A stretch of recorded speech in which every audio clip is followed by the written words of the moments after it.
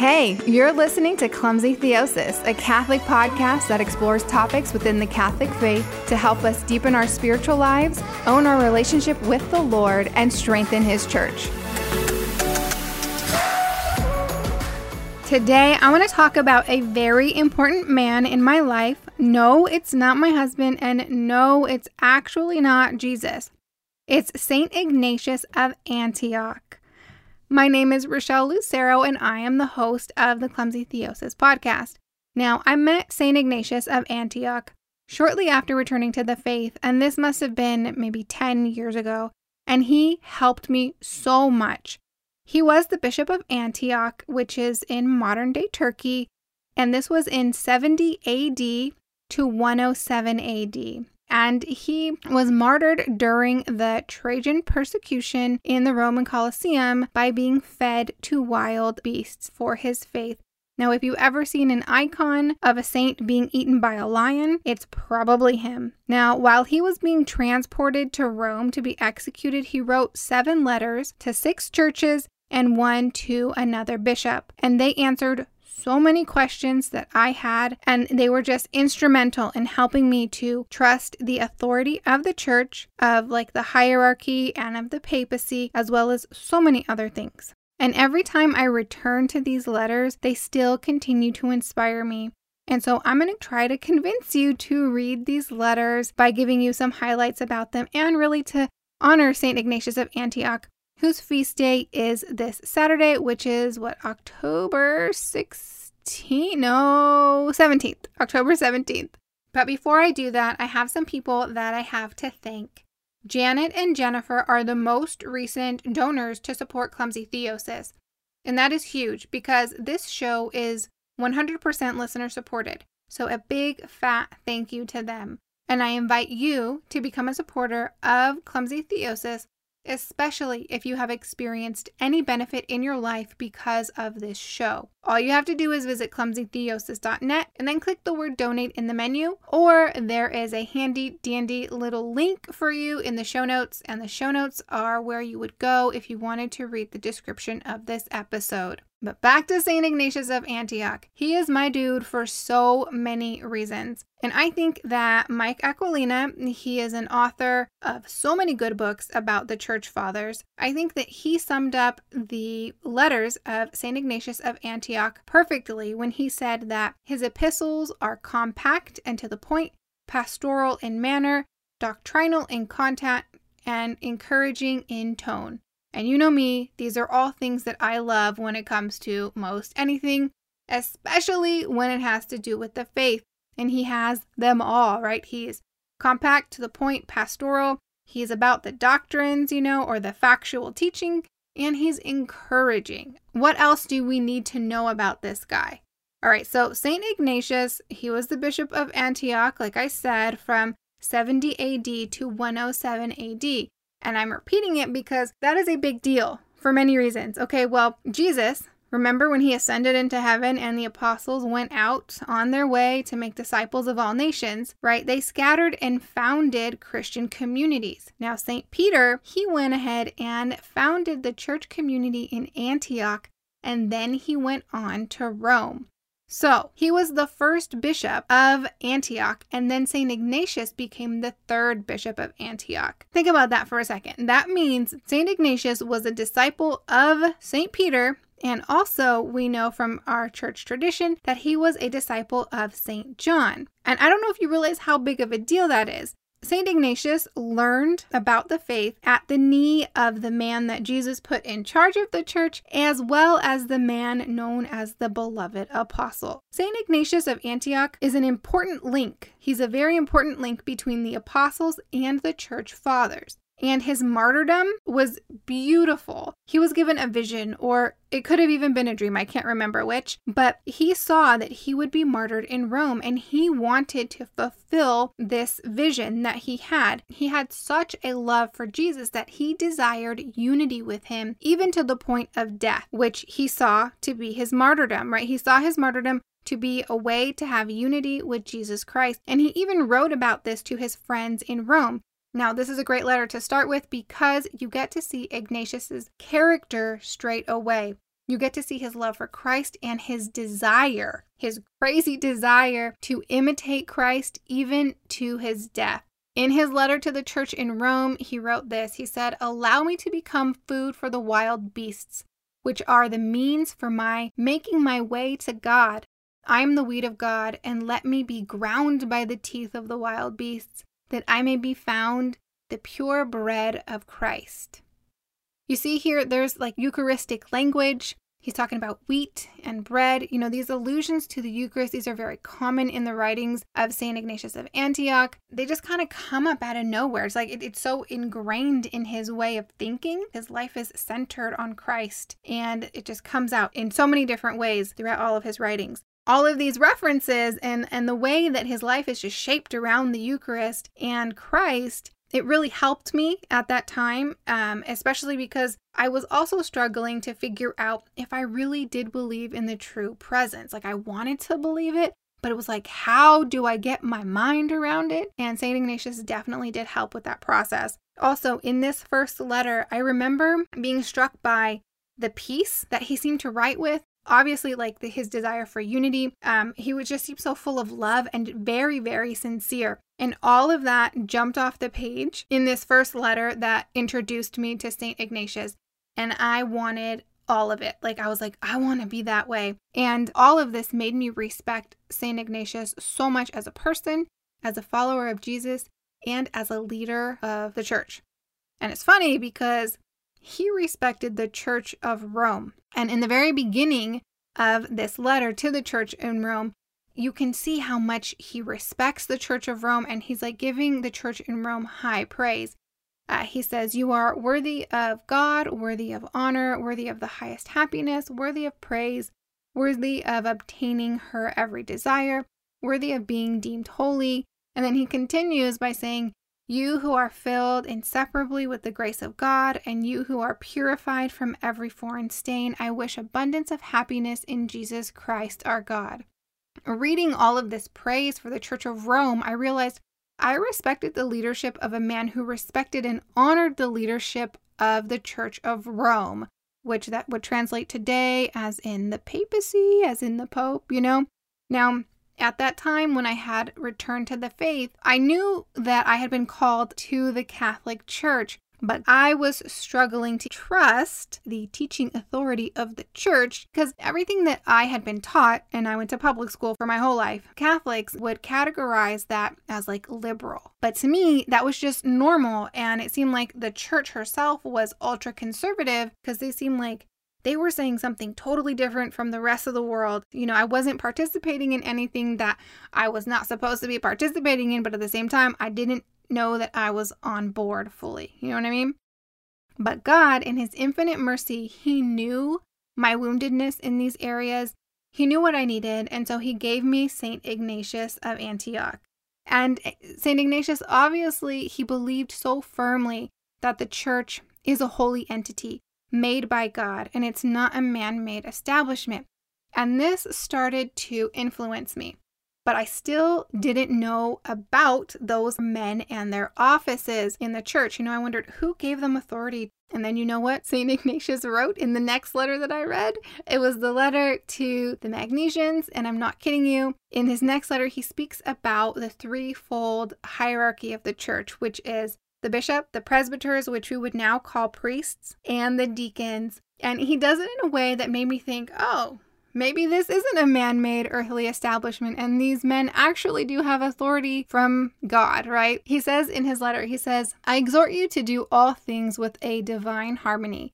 The bishop is to preside in the place of God, while the presbyters are to function as the council of the apostles, and the deacons are entrusted with the ministry of Jesus Christ." So I'm reading this and I'm like, okay, this is only 70 years after the start of Christianity. And this structure, this hierarchy, already seems to be well established, well known, and it seems to be kind of universal among all of the church communities because he talks about this in all of his letters. He makes references to this. And it's obvious to me that there is a supernatural understanding here. And it's like the people who are going to be reading these letters, they understand that already as well. So it's like the hierarchy of the church was intended to be imitators of Christ, the apostles, and the disciples. And I was like, oh my gosh, okay, this isn't just something that men put together and decided they would just kind of go with this structure. This really and truly was, I can see that in history, it was established by God and from the beginning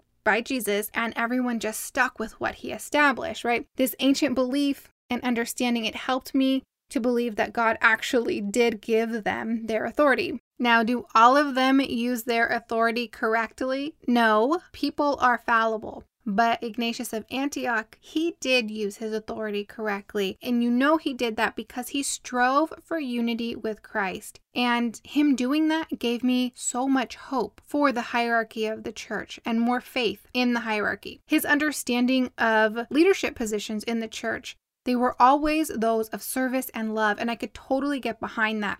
In fact, I loved the way that he spoke about servant leadership in the church, but I still did not understand why it seemed like priests and bishops today seemed to be taking it upon themselves to kind of speak for God, to interpret what God had said. I thought, if God said it, then that's all we need. We don't need to interpret things, okay? Well, like I said in our last episode, when it comes to divine revelation, the church has been given the authority and the safeguard to take what the Lord has given us through his divine revelation and make it applicable to our lives today, right? So there are things today that need to be spelled out for us that maybe didn't need to be spelled out before.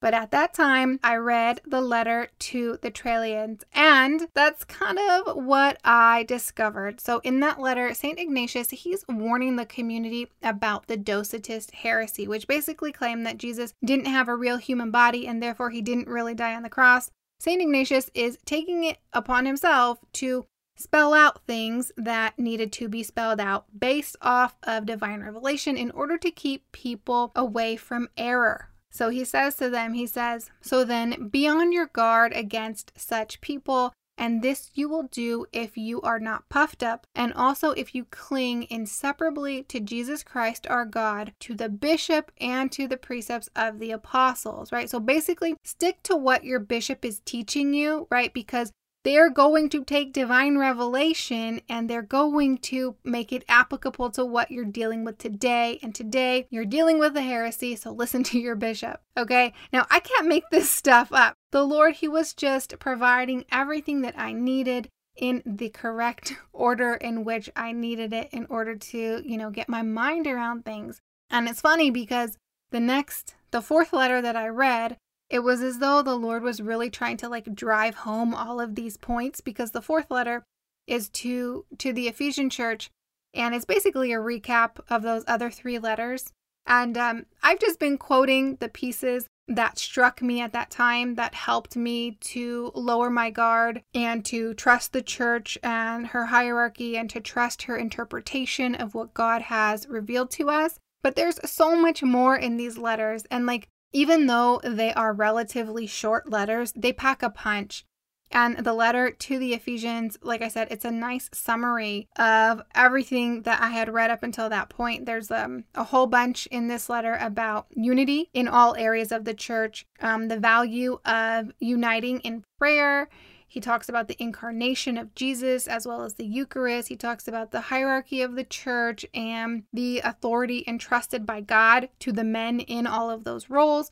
And then he also talks about the infallibility of the church. This is a letter that I continue to go back to, and it's probably because it is a summary. I can get a lot when I just read the one letter. Now, those four letters that I've just spoken about, these were all written when Ignatius was being held in Smyrna. Now he continues on his journey to Rome, and then he's held again in Troas. And there he writes three more letters, one to the Philadelphians, to the Smyrnians, and to the bishop of Smyrna himself, who becomes Saint Polycarp. Now, these letters, they didn't individually contribute to my quest to understand the church's supernatural existence and her purpose like the previous four did, but they still resonated very deeply with me, and they still do. And so I'm just going to share a little something special from each one of those letters, just as more encouragement for you to read them yourself. Okay, so to the Philadelphians, his main focus here seemed to be on addressing schism. Now, schism is what happens when there's disunity and heresy. And then in the third paragraph of that letter, Ignatius stresses that the church is divinely established and it's a visible society and it has one purpose. And the purpose of the church is the salvation of souls. But when someone separates themselves from the church, they are separating themselves from God. But then, it's not all doom and gloom. He follows it up and he basically gives a remedy, which is unity. Go figure. And unity in the Eucharist particularly. He wrote, "Take care then to have but one Eucharist, for there is one flesh of our Lord Jesus Christ, and one cup to unite us with his blood, one altar, as there is one bishop, along with the presbytery and deacons, my fellow servants."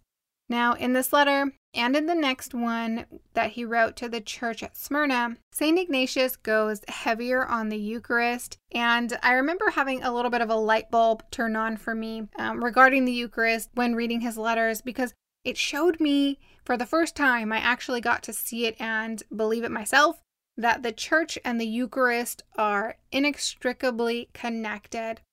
He wrote in his letter, he said, "The celebration of the Eucharist is valid only if it is administered by the bishop or by one to whom he has entrusted it. Where the bishop is, there let the people also be, just as where Jesus Christ is, there is the Catholic Church." I'm going to say that last line again. Where the bishop is, there let the people also be, just as where Jesus Christ is, there is the Catholic Church. Meaning, where Jesus Christ in the Blessed Sacrament is present, there is the church. And not just any church, but the Catholic Church, mind you. This letter is actually the earliest documented use of the word Catholic Church to be used to describe the one true faith. So don't let any non-Catholic try to tell you that the term Catholic Church didn't exist until the 4th century with the Council of Nicaea. That's just not true. Now, the last letter that we're going to go over is St. Ignatius's letter to St. Polycarp, who is the Bishop of Smyrna. And with this letter, I don't even know where to begin. It is such a beautiful letter. It is full of love and just the hope of the gospel. I mean, St. Ignatius is on his way to be torn apart by wild beasts, and there's just so much love that just exudes from him and so much hope and joy. It's astounding. And he talks about so many different topics too. He gives advice and encouragement to St. Polycarp about being a bishop. He talks about the supernatural vow of virginity, okay, that priests and religious take, okay? So some people will try to say that didn't exist in the church until much later on. No, very wrong. That existed since the beginning, and we have proof here. Also, he gives some very lovely comments on the religious character of marriage. And then I love this. He talks about, he addresses the Christian faithful, and he just gives us advice on how to be good Christians. And so I think that's what I'm going to leave you guys with today. He says, "Give heed to the bishop, that God may also give heed to you. Labor together, strive together, run together, suffer together, rest together, and rise together. You are stewards in God's house, members of his household and his servants. Please him under whom you fight, from whom you receive your wages. Let none of you be found a deserter," right? So don't leave the faith. "Let your baptism be your armor, your faith be your helmet, your love be your spear." And I love that. It reminds me of Cupid and his bow and arrow. He says, "Your patience as your complete panoply." And to summarize, to be long-suffering towards one another and gentle, as God is with you. Now, isn't that wonderful advice for any faithful Catholic?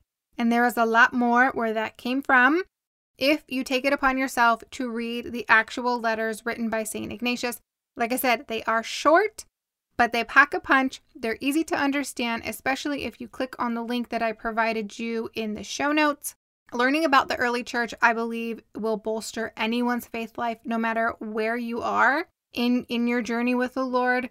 And I believe that the best way to do that is to read the actual documents that came out of the early church. And why not start with St. Ignatius? Because he is such an important link between the apostles and the church fathers, right? And I've already given you the link, so I've just made it super easy for you. If you like this type of an episode and you want more topics like this, you have to let me know. And so you can contact me and tell me all about it on Facebook, Instagram, or Twitter at Clumsy Theosis, or on my website, which is clumsytheosis.net. And there are links to all of those things, as well as everything else that I mentioned in this episode. Those are down in the show notes. Go down to the show notes. All right, until next week, peace out. Thank you for tuning in to Clumsy Theosis. I'm so happy that you've been able to hang out. If you want to learn more about Clumsy Theosis, you are more than welcome to visit my website, clumsytheosis.net. From clumsytheosis.net, you will also be able to contact me if you're interested in booking me as a speaker, or if you're just feeling generous and you'd like to make a donation. Remember that together we can transform the world by letting the Lord transform us.